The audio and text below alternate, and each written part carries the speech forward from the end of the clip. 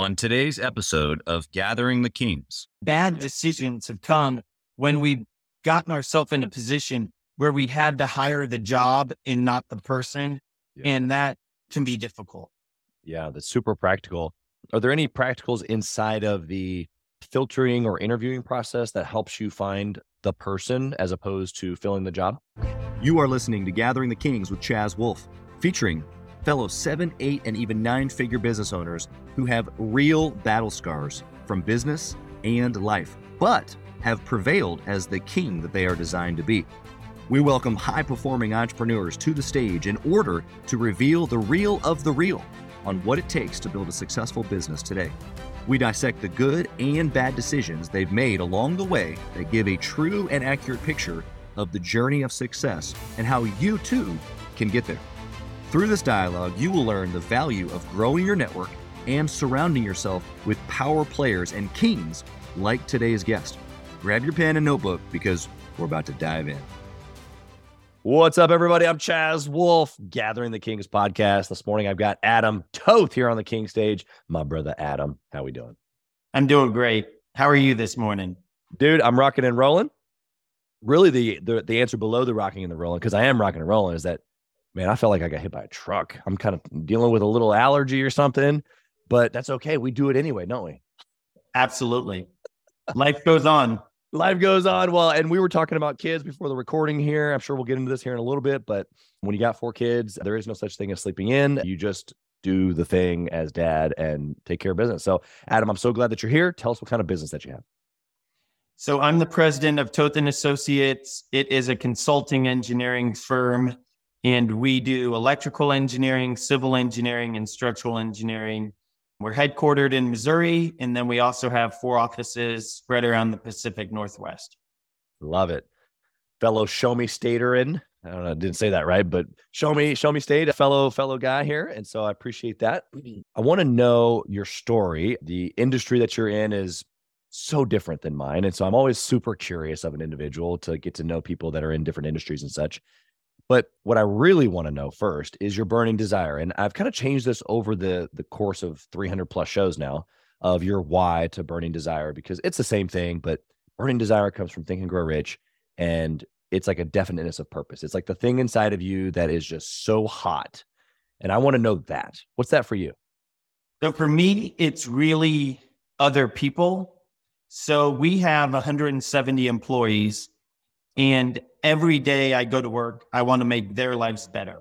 I want to give them more opportunities. I want to get to know their families. And I want to better the lives of the people around me. And then we also work with a lot of rural utilities, and they may be underserved in the engineering realm. And we want to give them the same service that all utilities deserve. And then, also we helped after the Joplin tornado, we helped the city or the school district of Joplin get safe rooms for all of their schools after that horrible tornado. And so helping protect kids in schools. And ultimately, I want to be there for my family. I want to provide for my family. And at the end of the day, I want to be able to go home and coach my kids' teams and be there for the family. So. Yeah, I love that. I got to take this opportunity because I pointed out, some trophies and a basketball in your background for the people that are listening and can't see the video. He's got a beautiful office and he's got some cool stuff in there. And he's like, oh no, that's my kids' stuff. I'm like, oh, we just took it to a whole nother level of king. Tell me about the kids. We'll talk about the business here in a second. Tell me about the kids. So I just appreciate that perspective. What I heard from all of that is a pouring out, right? Your cup is full, and then out of that you get to pour. My follow-up question to that is that, was it always like that? Did it change? And if so, how did it change? When did it change? That type of thing. So I had the fortune of starting this company with my dad almost 20 years ago. And so I got to watch him, and this was the second company he had started. And so he taught me a lot of those values. And so obviously earlier in my career, I'm a very competitive person by nature. I want to win. I want to be good at everything I do, but it's way more enjoyable and rewarding whenever you do it with other people. Yeah. And so I suspect that The older I've gotten, the more I have focused on and realized the joy of others. But I think it's something that is ingrained in my soul that you know, there, I think that the best term I've heard is that I'm a servant leader. And so I try to lead by serving others. And that's probably just ingrained in me. Yeah, I love that. I'm not sure if you've taken at the Strength Finders. No. Yeah, I think that might be it. I'm drawing a blank. I don't use it very often, as you can tell. But there's 6. Oh, it's Working Genius. That's what it is. It's Working Genius. And so there's 6 different, working geniuses. And one of them is galvanizing. And so that I'm just hearing, this potential working genius of yours where it's like, I just put people together. Like just all the time I want to be with people. In fact, I had somebody, this was probably 2 or 3 months ago, somebody that was kind of working through just some, business tactics and stuff. And they were asking me about my day. Some people get curious about daily structures and stuff like that, morning routines and stuff. So I kind of walked through, and what they noticed was that at every little kind of spot along the way that I have other people with me, like almost all day long, even though I do a lot of it virtually, but there's always people with me. And I'm like, oh, you're right. But I do it more so. Well, I mean, it's love for people. Yes. I want people to come with me, but I know that if other people are there, like I'm going to show up, you know, it sounds like you do it because you love people, and I do too. But it sounds like it's just more of a natural like love place for you, which I think I've had to learn how to do over the course of time, if I'm being honest. So I appreciate that in you. Do you think that your perspective, because of your dad, right? Like he had business and was successful, and then of course you guys got to do something cool together. Like I guess what do you think that'll do for your kids? Will they have the same? Will they be able to start with that almost king mindset from the beginning because they get to see you and your dad do it? Yeah, it's interesting you asked that because, people have asked me, oh, will one of your kids take over the business one day? And I don't know how to answer that because, we've got a lot of great people.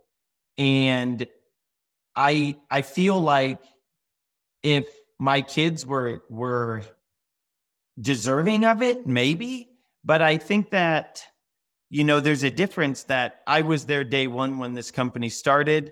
And, I brought in a lot of our people and worked on those relationships. And it's a little bit different. And I do hope that no matter what my kids do, that they will be successful and I will try to help them in whatever it is. But I don't know if any of them will want to go into engineering or come along for the ride. But I don't have the answer to that. And I guess that's something that we'll see, but hopefully they have that same desire to be successful and that they lead with people first, because I think that will help make them successful. Yeah, really, in anything that they choose to do, right? It's that king mindset or that perspective that you've given to us of people first. I loved how you started with that, obviously here on this show, but then even in our little preset a few minutes ago before we were recording, you were like, let me tell you the backdrop. And all of the backdrop, this is for the listener, Adam talked about his people the entire time. And so I just appreciate that heart perspective. Okay, let's talk about a little bit of the journey.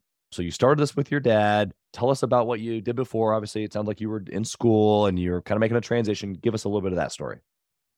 So I got my engineering degree from University of Missouri. I worked a couple summers with him actually at his previous firm.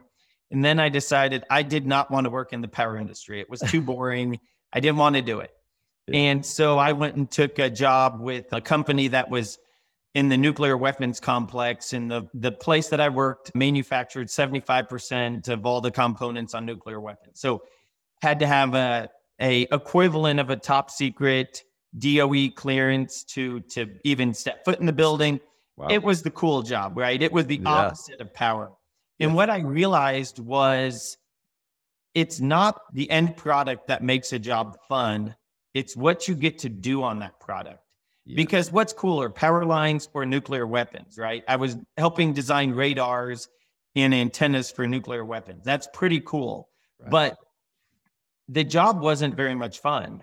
And I specifically remember a time when I asked for more work and I was told, ooh, you don't ask for more work here. You pretend like you're busy, even if you're not. And that just rubbed me the wrong way. And, when Dad and I started this company, I got to speak before the board of directors of $100 million corporations, and I was the expert telling them how to invest in their future. And so what was neat to me was learning that the end product of what you're doing is not what gives you satisfaction. It's what are you doing in the process? And so when I was working in the nuclear weapons complex, my role in the process was not satisfying. Yeah. And even though, power lines or roads are not as sexy as nuclear weapons if you're an electrical engineer, but what I get to do on it is so much more rewarding. And seeing the people that we help is so much more rewarding. And so I give that as a takeaway is, if you're looking at jobs or careers, don't necessarily focus on what the end product is. Focus on what's your role in the organization, because that's what will make you truly happy. Yeah, I love that. I've had a similar conversation with entrepreneurs, through the years, the last decade and a half of just talking with business owners. And I found that there's two types of people, if you will, or entrepreneurs, I guess you could say, just people who want to have jobs if they're engineers. And it's like the person that needs to they need to fall in love with the daily action, right? And then there's the person who can just love the impact, right? And so I hear you saying a little bit of both. You're like, the daily can be cool, but the bigger thing is way cool. But if the daily isn't there, then there's a disconnect, which for the entrepreneur is you got to love this business, this particular widget. You got to love this industry. And then you're making your passion come through in that. And the other side of it is, it doesn't matter what the widget is. The widget's been fruit baskets, the widget's been real estate, the widget's been podcasts, you name it. I love business, and but I think that still connects with what you're saying, which is on the daily, every day, I love relationships, negotiating, finding cool deals, customer service, and helping people, serving people, experience, all of these things that we throw into a big bucket of business. It's yes. No, I don't really want to do the individual widget every single day. I want to do business every day. You know what I mean?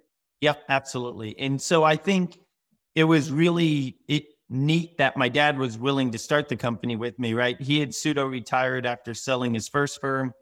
And I called him up and I said, hey, I'm considering law school. I'm considering going and getting my master's in engineering. What do you think about starting a company? I know that you're enjoying this golf thing, but what do you think about it? And so it was really cool to get to be there on the ground level and get to work with my dad every day. Yeah. And I've really enjoyed that. And then, about 4 or 5 years ago, I officially became the president of the firm, and that's been a really fun transition. Yeah. I love the underneath what you just said there is that basically because of his fill in the blank connections, experience, his covering as dad, as president, as previous, business owner, that, it paved a way, maybe not the whole way. And maybe it definitely didn't make your whole journey easy. But when I think about what I want to be able to do for my children, it's I'm a trailblazer, right? It's here I go. Right. And then I want them to be able to kind of pick up where I left off and continue. But I think what a lot of us do, whether we're successful or not, we don't give anything to them. We say, you got to figure it out on your own, kid, which is them blazing the same trail that we've already blazed, which seems completely redundant and not necessary. But then there's the other side, the other camp that's here's everything. And it's well, they can't pick up where you left off if they have a silver spoon or if they have quote unquote everything. They didn't understand how you blazed that trail. So somewhere in the middle here is I blazed this portion and I'm going to equip you so that you can pick it up and continue to blaze on. And then you give it to the next generation and so forth and so on. Do you kind of feel like this is you're in the midst of this? Because it sounds like it. It was really cool because after a few years, what I think helped us was my dad got to do the things that he really liked to do. Yeah. And then I got to fill in the blanks. And so, the dirty work, even though he started a firm, grew to about 50 people, sold it, he never really liked the business side of it as much. He liked the engineering side of it more. And so as I came up and started taking on some of that business responsibility. His last few years, he just more did engineering stuff because that's what made him happy.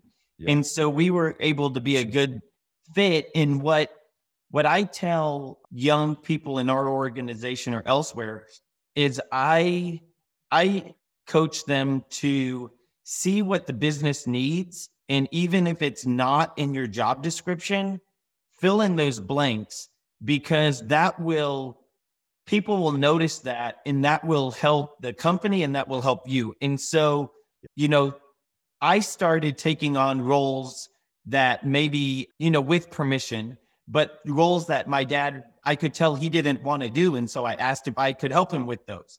And then ultimately those became my responsibility. And so I think for young people looking for how to make an impact in a company, try to find those things that your leader needs support on and fill in those gaps, even if it's not in your job description. Obviously, do it the proper way and get permission and all of that. But that's a real way that you can add value to your organization. Yeah, you make yourself so valuable that even in a looming recession or fill in the blank, that you're the very last person that they would want to get rid of because you're constantly adding value. And we can say the same thing as business owners. If we do the same thing for our clients, if we do the same thing for our team members, if we're constantly adding value, then we're the last place they want to leave or the last person that they don't want to do business with. So I think that principle is huge, and I appreciate you sharing. I want to know of a good decision, kind of practically. You've got 20 years of experience to pick from, so good luck. No, what's a good decision that you made somewhere in that 20 years that you can share with us that really led to a lot of your success? So I'm going to give you a broad answer, and then I'm going to give you maybe a very specific. Maybe some of your listeners will chuckle at answer, but cool. I think that the best decision that I've made is putting people first and leading with people. And so let me give you a few in more detailed perspectives on that. One, we're a consulting engineering firm. We don't own any patents. We don't sell any products. Yeah. Our people are our product. And so what I tell people is, hey, if Apple lost half their employees, they still own the iPhone. They still own all the patents. They can just go hire a bunch of Stanford grads and people won't notice. For us, if we lose half of our people, we lose half of our product. And so recognizing that our people are our product has been one of the best decisions I've made. And so that's lip service, right? But how do you do that? Yes. And so how I have done that as a leader, probably one of my biggest business philosophies, you've mentioned I have 4 kids, is when something difficult comes up, I ask myself, how would I want an employer to treat one of my 4 kids? Yeah. And 99% of the time, that's the decision I make. The other 1% of the time, legal says I can't do it. Yeah. And so it's not just lip service. We had a difficult thing come up with an employee a few months ago, and we had made a decision. And that night I didn't sleep well. And I was like, I wouldn't want someone to treat my kid that way. And the next day I did a 180. I came back in and I said, we're changing our decision because that wasn't the right decision for the employee. And so that is something really actionable. I ask myself that question all the time. Now, on a micro level, a kind of a funny level, so we moved into our new headquarters right in the middle of COVID. And one of our VPs suggested, hey, why don't we get one of our conference tables is the same size as a ping pong table? And I was like, okay, whatever. Well, then when COVID happened, you couldn't have meetings anymore. So this room was a ping pong table, and you could stand 9 feet apart from each other and play ping pong. Yeah. So our office has a ping pong table in the main conference room, right in the middle of the office. And it has really brought people together. People from different departments will come and play against each other. We have tournaments in the office. One of our engineers wrote a full algorithm where you can put in your scores and it ranks everybody with Z scores, and it gives strength to schedule and all this stuff. And so it's really become a little bit of our culture. And, Oh, yeah. some people would think, oh man, what a horrible idea. People are just going to slack off and play ping pong all day. The reality is our best employees are the ones that are playing ping pong. And it's because they're competitive by nature. So they want to be good at something. And also they're willing to stand up there in front of the whole office and say, it's 10:20 in the morning and I'm taking a 10-minute break to play ping pong. And I know that you can't judge me for being a bad employee because I'm a star. It's the employees that are sitting there at their desk, hiding on their phone, scrolling Facebook, that you have to be worried about. Someone willing to stand up in front of the office and play ping pong, you probably don't have to worry about. And so that has created so many friends in our organization. Yeah. And one of the things, I don't remember what book this was in or what study, but one of the main drivers of people leaving a company is, does their manager micromanage them, or, do they have autonomy in their job? And that's very actionable for entrepreneurs. But something that maybe isn't as obvious is people don't leave companies where they have friends. That's right. And so what the ping pong table has done is it's created a lot of friends in our organization. Yeah. And we have extremely low turnover of employees, which is remarkable in today's day and age, because I know my employees are getting contacted by recruiters weekly and they don't leave. And I think it's because it's easy. It may be easier to quit a company. It's harder to quit your friends.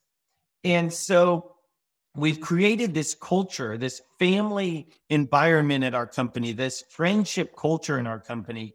And so people we have great tenure in our employees. And so buying the ping pong table was a great decision that really created some culture. Along those lines, we also have a free fruit bowl in the office. Anybody can go grab fruit whenever they want.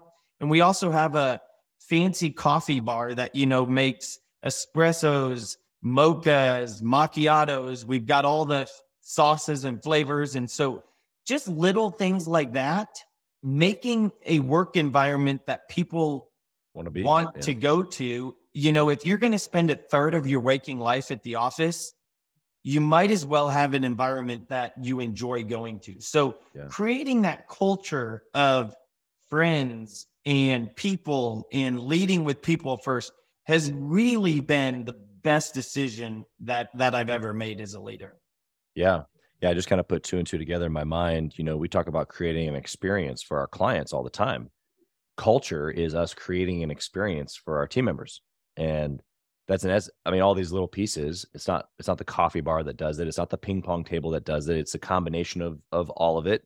And underneath the combination, it's someone who cares, who's genuinely trying to put together an environment where, like, I want you to be able to not only come and perform at a high level, but that you enjoy, that you want to be here. I've played many ping pong games in a corporate environment, so I can respect that totally. I think what everybody's wanting to know, though, is what's your stat? Where do you fall in the ranking? This was not my idea to get the ping pong table. And we've got about 50 people ranked on our website. Oh, well, I hope your employees listen to this and they pull you into a tournament. I just happen to be number one at this moment. Oh, dang. I thought you were going to go the other way. I thought you were going to say, no, I let them play. I don't do it. Wow. He's number one. You want to talk about a competitive spirit? Love it. I bet you they just are trying to knock you off every single week. I love it. There's some gaming the system that goes on, but it's fun. It's fun. I love it. I love it. You stay there late night practicing. Yes. No, I got to get home and get to the kids' baseball or soccer games. But yeah, it's fun. It's fun. It's awesome. Hey, Chaz Wolf here. As many of you know, I have been on an absolute mission to help entrepreneurs from all across the country in many different industries level up their game and grow their business and intentionally connect with other entrepreneurs. We do that obviously through the podcast, but we also have a peer-to-peer mastermind group specifically for 7 to 9-figure business owners. We are bringing some of the best and most successful entrepreneurs and minds together in a regular and a super intentional way to not only grow our network, but to be able to leverage. And at a certain point in business, success becomes about leverage, leveraging time, leveraging resources, leveraging key relationships. This is exactly what we're doing inside of the peer-to-peer mastermind group called Gathering the Kings, specifically for 7 to 9 figure business owners. So if that's you, if you're ready to level up your 7 to 9 figure business even to the next level and get around other big hitters just like you, I want you to go to gatheringthekings.com, fill out a short application, and it'll come to an application call with me, and I want to chat with you to see if it might be a good fit. Talk soon. Okay, Adam, tell us about the bad decision. And I love how you broke down the good one. So break down the bad one for us too. So the worst decisions, I'll say plural, have come from hiring whenever it is we have to make a hire out of need. Yeah, desperation. And so let's say that we haven't done a good job and we haven't created a redundant person. And so if somebody that is one of those key people leaves, now all of a sudden we have such a need. And let's say it's a substation design engineer. There are not substation design engineers just all over the place. And so if you need somebody that has project experience, that has 5 years or 10 years of experience as a licensed engineer to fill in the gap, it's very hard to find people like that. So somebody applies and you probably are going to hire them because they are going to fit the bill. And we've had great hires come out of those times of need, but we've had a lot of not so great hires come out of those times of need. And so our best hires have always been when we hire the person and then train the job. And so one of our VPs, he was a college study buddy of mine. He had worked at GE doing train locomotive controls, had never been in our industry at all. And I hired him because I knew him as a person, his work ethic, and he came in and he worked up to being a VP in the company. And it took some time, but he's an amazing employee. And so hire the person and train the job. And so that bad decisions have come when we've gotten ourselves in a position where we had to hire the job and not the person. And that can be difficult. Yeah, that's super practical. Are there any practicals inside of the filtering or interviewing process that helps you find the person as opposed to filling the job? So what we look for, we're an engineering firm, so we have to have smart people. So we do ask for transcripts, we check GPAs, and that is important to us. But that's not everything. We have to have people that fit into our culture. And so, I don't specifically have the answer on how to find the best culture fit, but, trying to talk to people and getting to know them a little bit and, asking the question, who are you as a person? Tell me about you. Trying to get the real answer. A lot of people will talk about their career. Some people will talk about themselves. And if they start talking about their career, I will focus them back on, no, I want to know about you, the person. And so I don't do this, but there's a guy you can read on the internet about that. He makes every interview play him at ping pong. And he says you can learn so much about someone. Are they willing to do it? Are they willing to say, hey, I've never played, but I'll try. Are they willing to, so sometimes I'll ask someone if they want to play ping pong and you can learn a lot about somebody. And Absolutely. So just trying to, obviously they have to have the intellect in our industry, but then trying to dig in and learn who they are as a person. A question that I like to ask sometimes is, what would your mom or dad say is your biggest weakness? Wow. That's a fun one because if you ask people what their biggest weakness is, people have an answer to that. But whenever you ask, what would your mom or dad say is your biggest weakness? Think about it. Usually catches them by surprise and they got to think, and you get a much better response if you ask that question. I love that. It's funny, as you said, having them play ping pong. In my mind, I was thinking, we'll just take them over to the ping pong table. See? And so I'm glad that you mentioned that. I'm glad that you've done that. when I was this game that I'm about to mention is a little bit more, communications oriented and like quick wittiness oriented. But for salespeople, I would have them play catchphrase in the interview. And catchphrase, you have to get the other person to say the word without saying the words. I have to describe it. I have to get you to say it without me saying it. And so their willingness to play it, even if they never have, their ability to read the word, understand the word, communicate other words to get me to understand something. This is what sales is. Like, I need to help understand something, which is your need. And then I need to be able to present information, complex things, make them simple so that you understand them. And then on top of that, if they have a good time and have fun with it, like the ping pong table, you can learn a lot about somebody in about 90 seconds. Yep, absolutely. Pretty cool environment. Love that. Okay. What about your just philosophy or maybe decision-making process? Something comes across your desk today. You're an engineer, so I'm sure you got like a 4-step process, but how do you calculate or filter decisions? How do you make good choices today? So it's really about relationships and longevity. We get hired by utility companies or architecture firms or developers. We have to decide, is this a good long-term client fit? Right. And we as a company don't look for jobs or take jobs that are going to be a one-time job.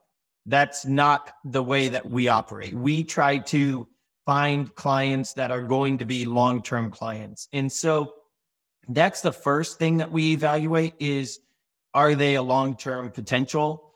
And then a lot of the time I will tell people, I will say, hey, I want to do business with you for a long time. Give us a small job and let us see if it's a good fit. And then I also will talk to people. This isn't answering your question, but this is along that topic.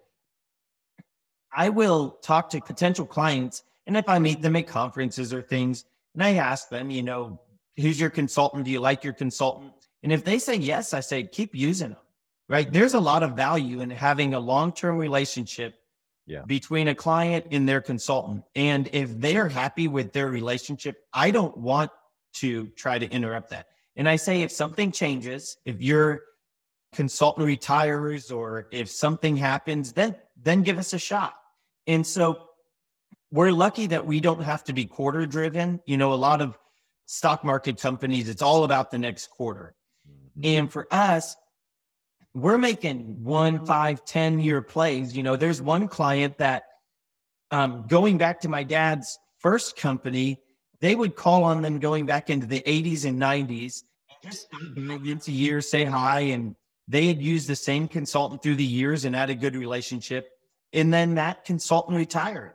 And just about 5 years ago, they called us up and now we're doing work for them. And so, that was a 30-year play in reality. And so the decision-making process is, does this opportunity have a long-term impact?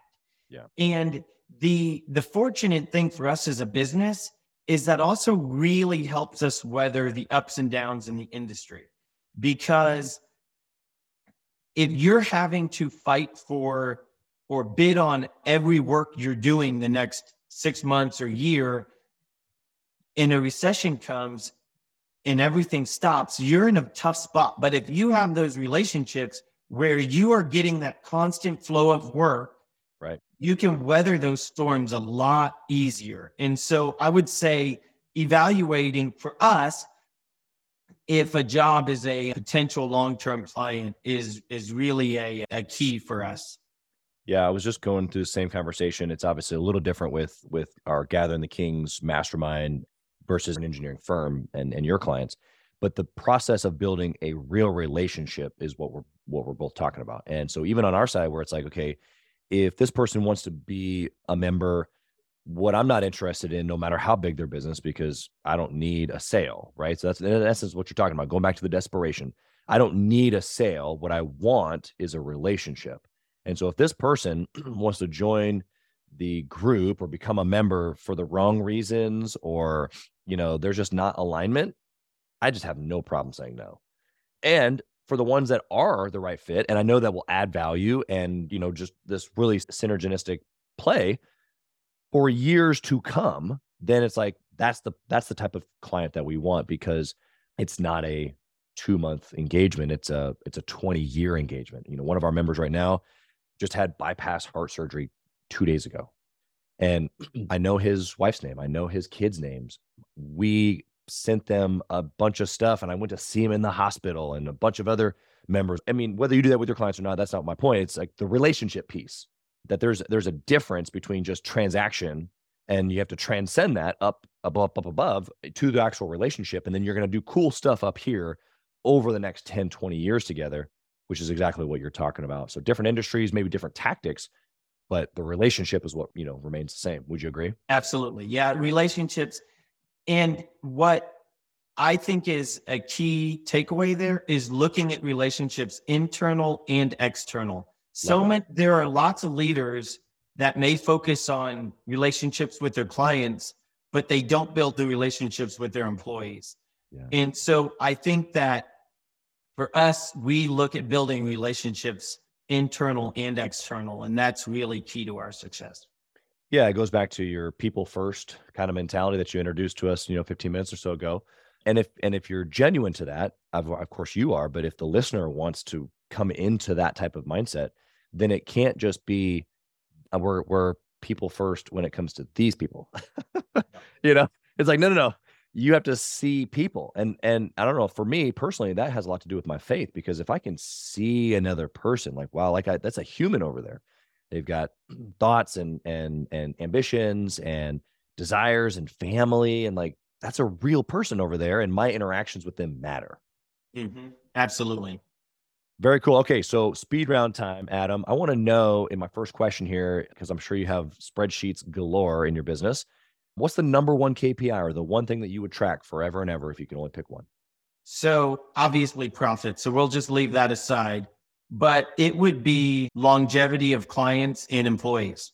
That is key. And I want to, at one point, somebody I was interviewing said to me, they said, I was going through your firm and I noticed that your tenure of your employees is double the industry average. And I'm like, I didn't even know that was a thing that LinkedIn put out there. And I'm like, that's pretty cool, because we're a new firm and most of our employees are, millennials. And so we have a lot of people that couldn't have even had a long career. For us to have that tenure of employee compared to industry is really an awesome thing. And so the tenure of employees is really a key thing. And then also, same thing that we just discussed, longevity of clients. How many clients are you turning over?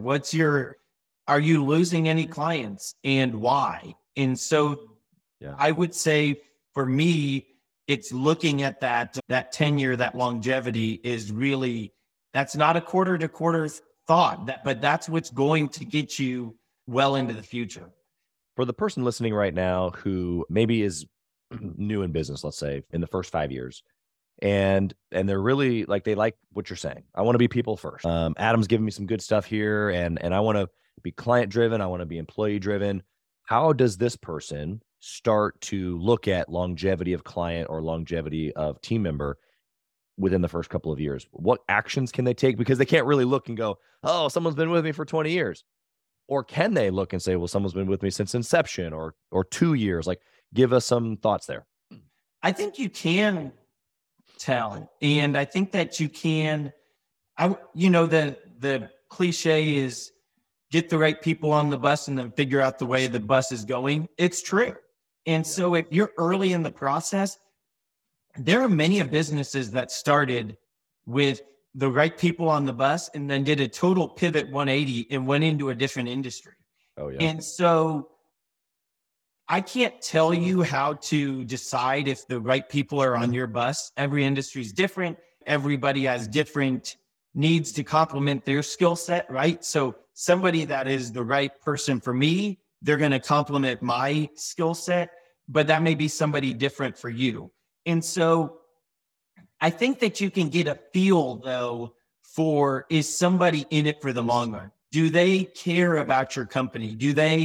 Or are they applying to other jobs? And so then you can also see if your clients are calling you back, right? Most clients will call you back within a year or two. And so our industry isn't Google review driven or anything like that. But I think if you can see some of that from existing clients, see if they are talking about their customer experience and if they'll reuse the business, those are metrics that I think any business can garner even in the first few years.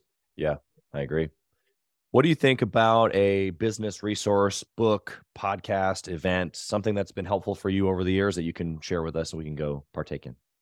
So they're two of my favorite books are two of the classics, right? Good to Great, 7 Habits of Highly Effective People. Those are both great, really good books. I find myself quoting them at times. And so I've read and listened to lots of podcasts through the years, but those are the ones that I seem to quote the most. And so I guess they're a cliche for a reason. They've withstood the test of time. And, Good to Great sometimes gets a tough rap because some of those companies fell on hard times later. But I think the underlying principles in those books will withstand the test of time.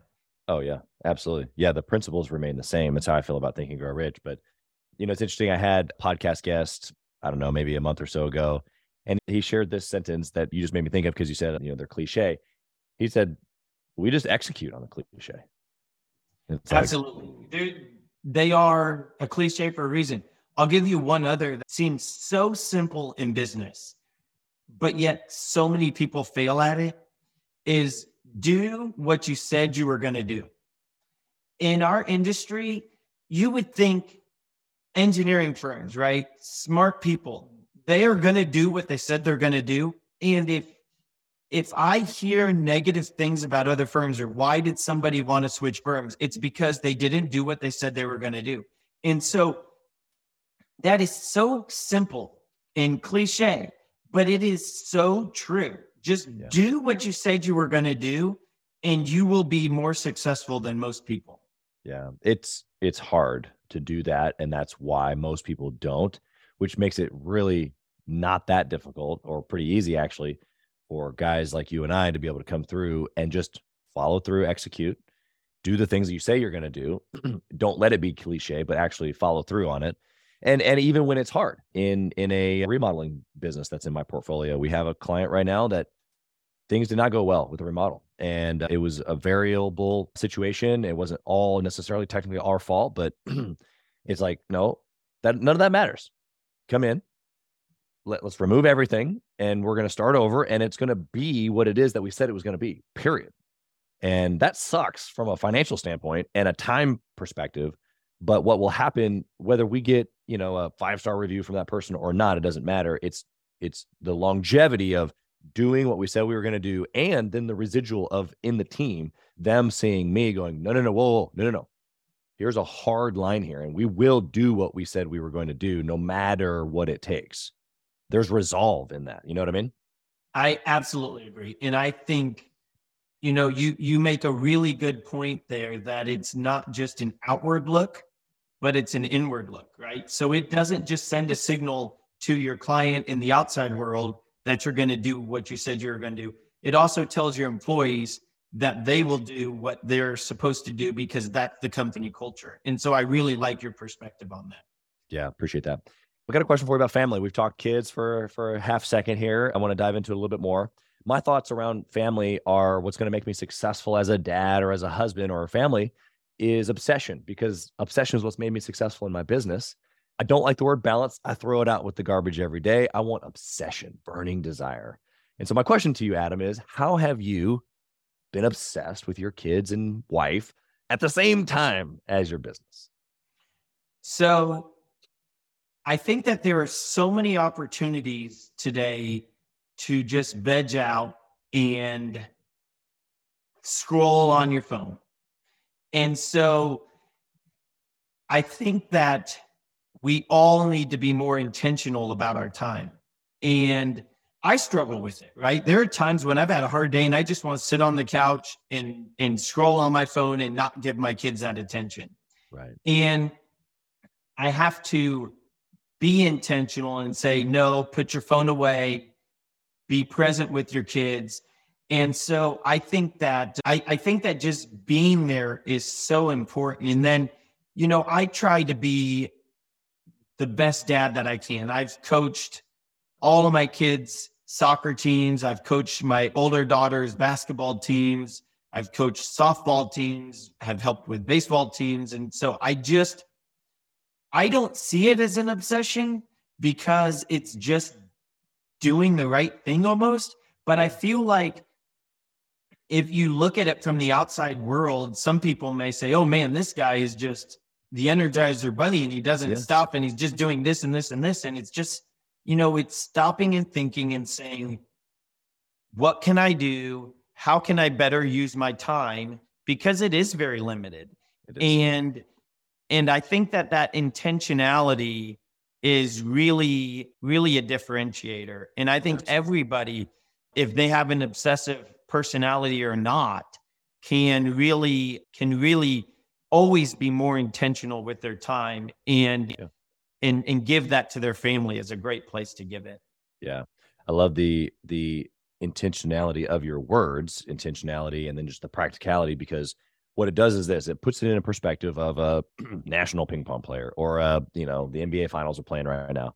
All of those athletes have had to be extremely intentional about diet and exercise and their craft, their actual, honing in on the spin of the ball and, whatever else goes into ping pong. Clearly Adam can tell us more because he's the number one, but you understand what I'm saying? Like we have to be intentional to like hone those things in.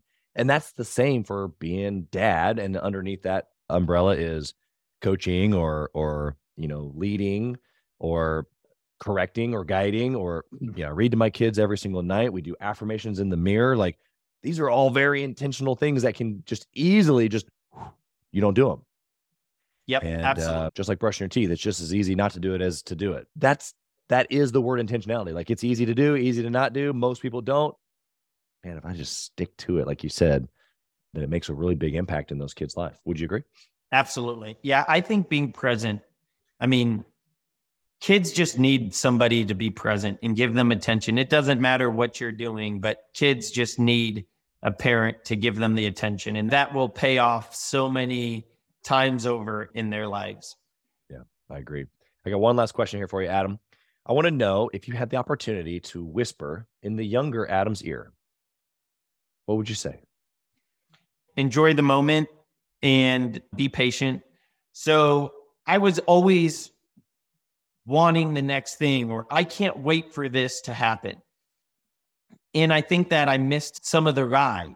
And so there's a lot of value in the ride. And so I would say, don't live your life always looking for the next thing. So I used to be like, oh, I can't wait until this, or I can't wait until that, or when we hit this number, or when we do that.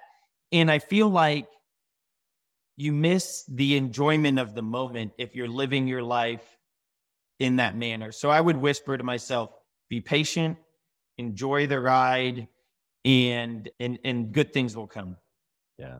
It's good perspective. I think that every high driving, not patient entrepreneur out there can take heed to that a little bit. How can the listener find you? Adam, first off, if they're in the engineering space or in the construction of those things and they need to connect with you, or maybe it's a good fit, or they just want to, get to know you as an entrepreneur, how can they find you? So I'm on LinkedIn, Adam Toth, Toth. I do answer my messages. Our website, if you send in a comment on our website, or I think we have an email thing where that you can send in an email, I will personally respond. I look at those things. And so, yeah, find us on our website, find me on LinkedIn.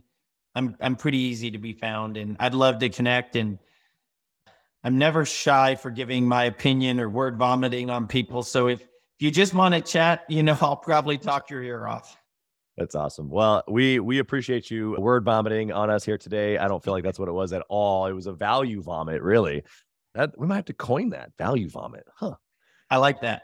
Yeah. I may have to start using that. Yeah, I think you should. I think we both should. Hashtag value vomit and find Adam and I together on this podcast. I just so appreciate you, man. I appreciate your intentionality, the things that you're doing in the world and also in your family. I see you, and I just appreciate all the things that you've done here for us today. We wish you nothing but blessing on your family and your business. Thank you for being here. Thank you so much.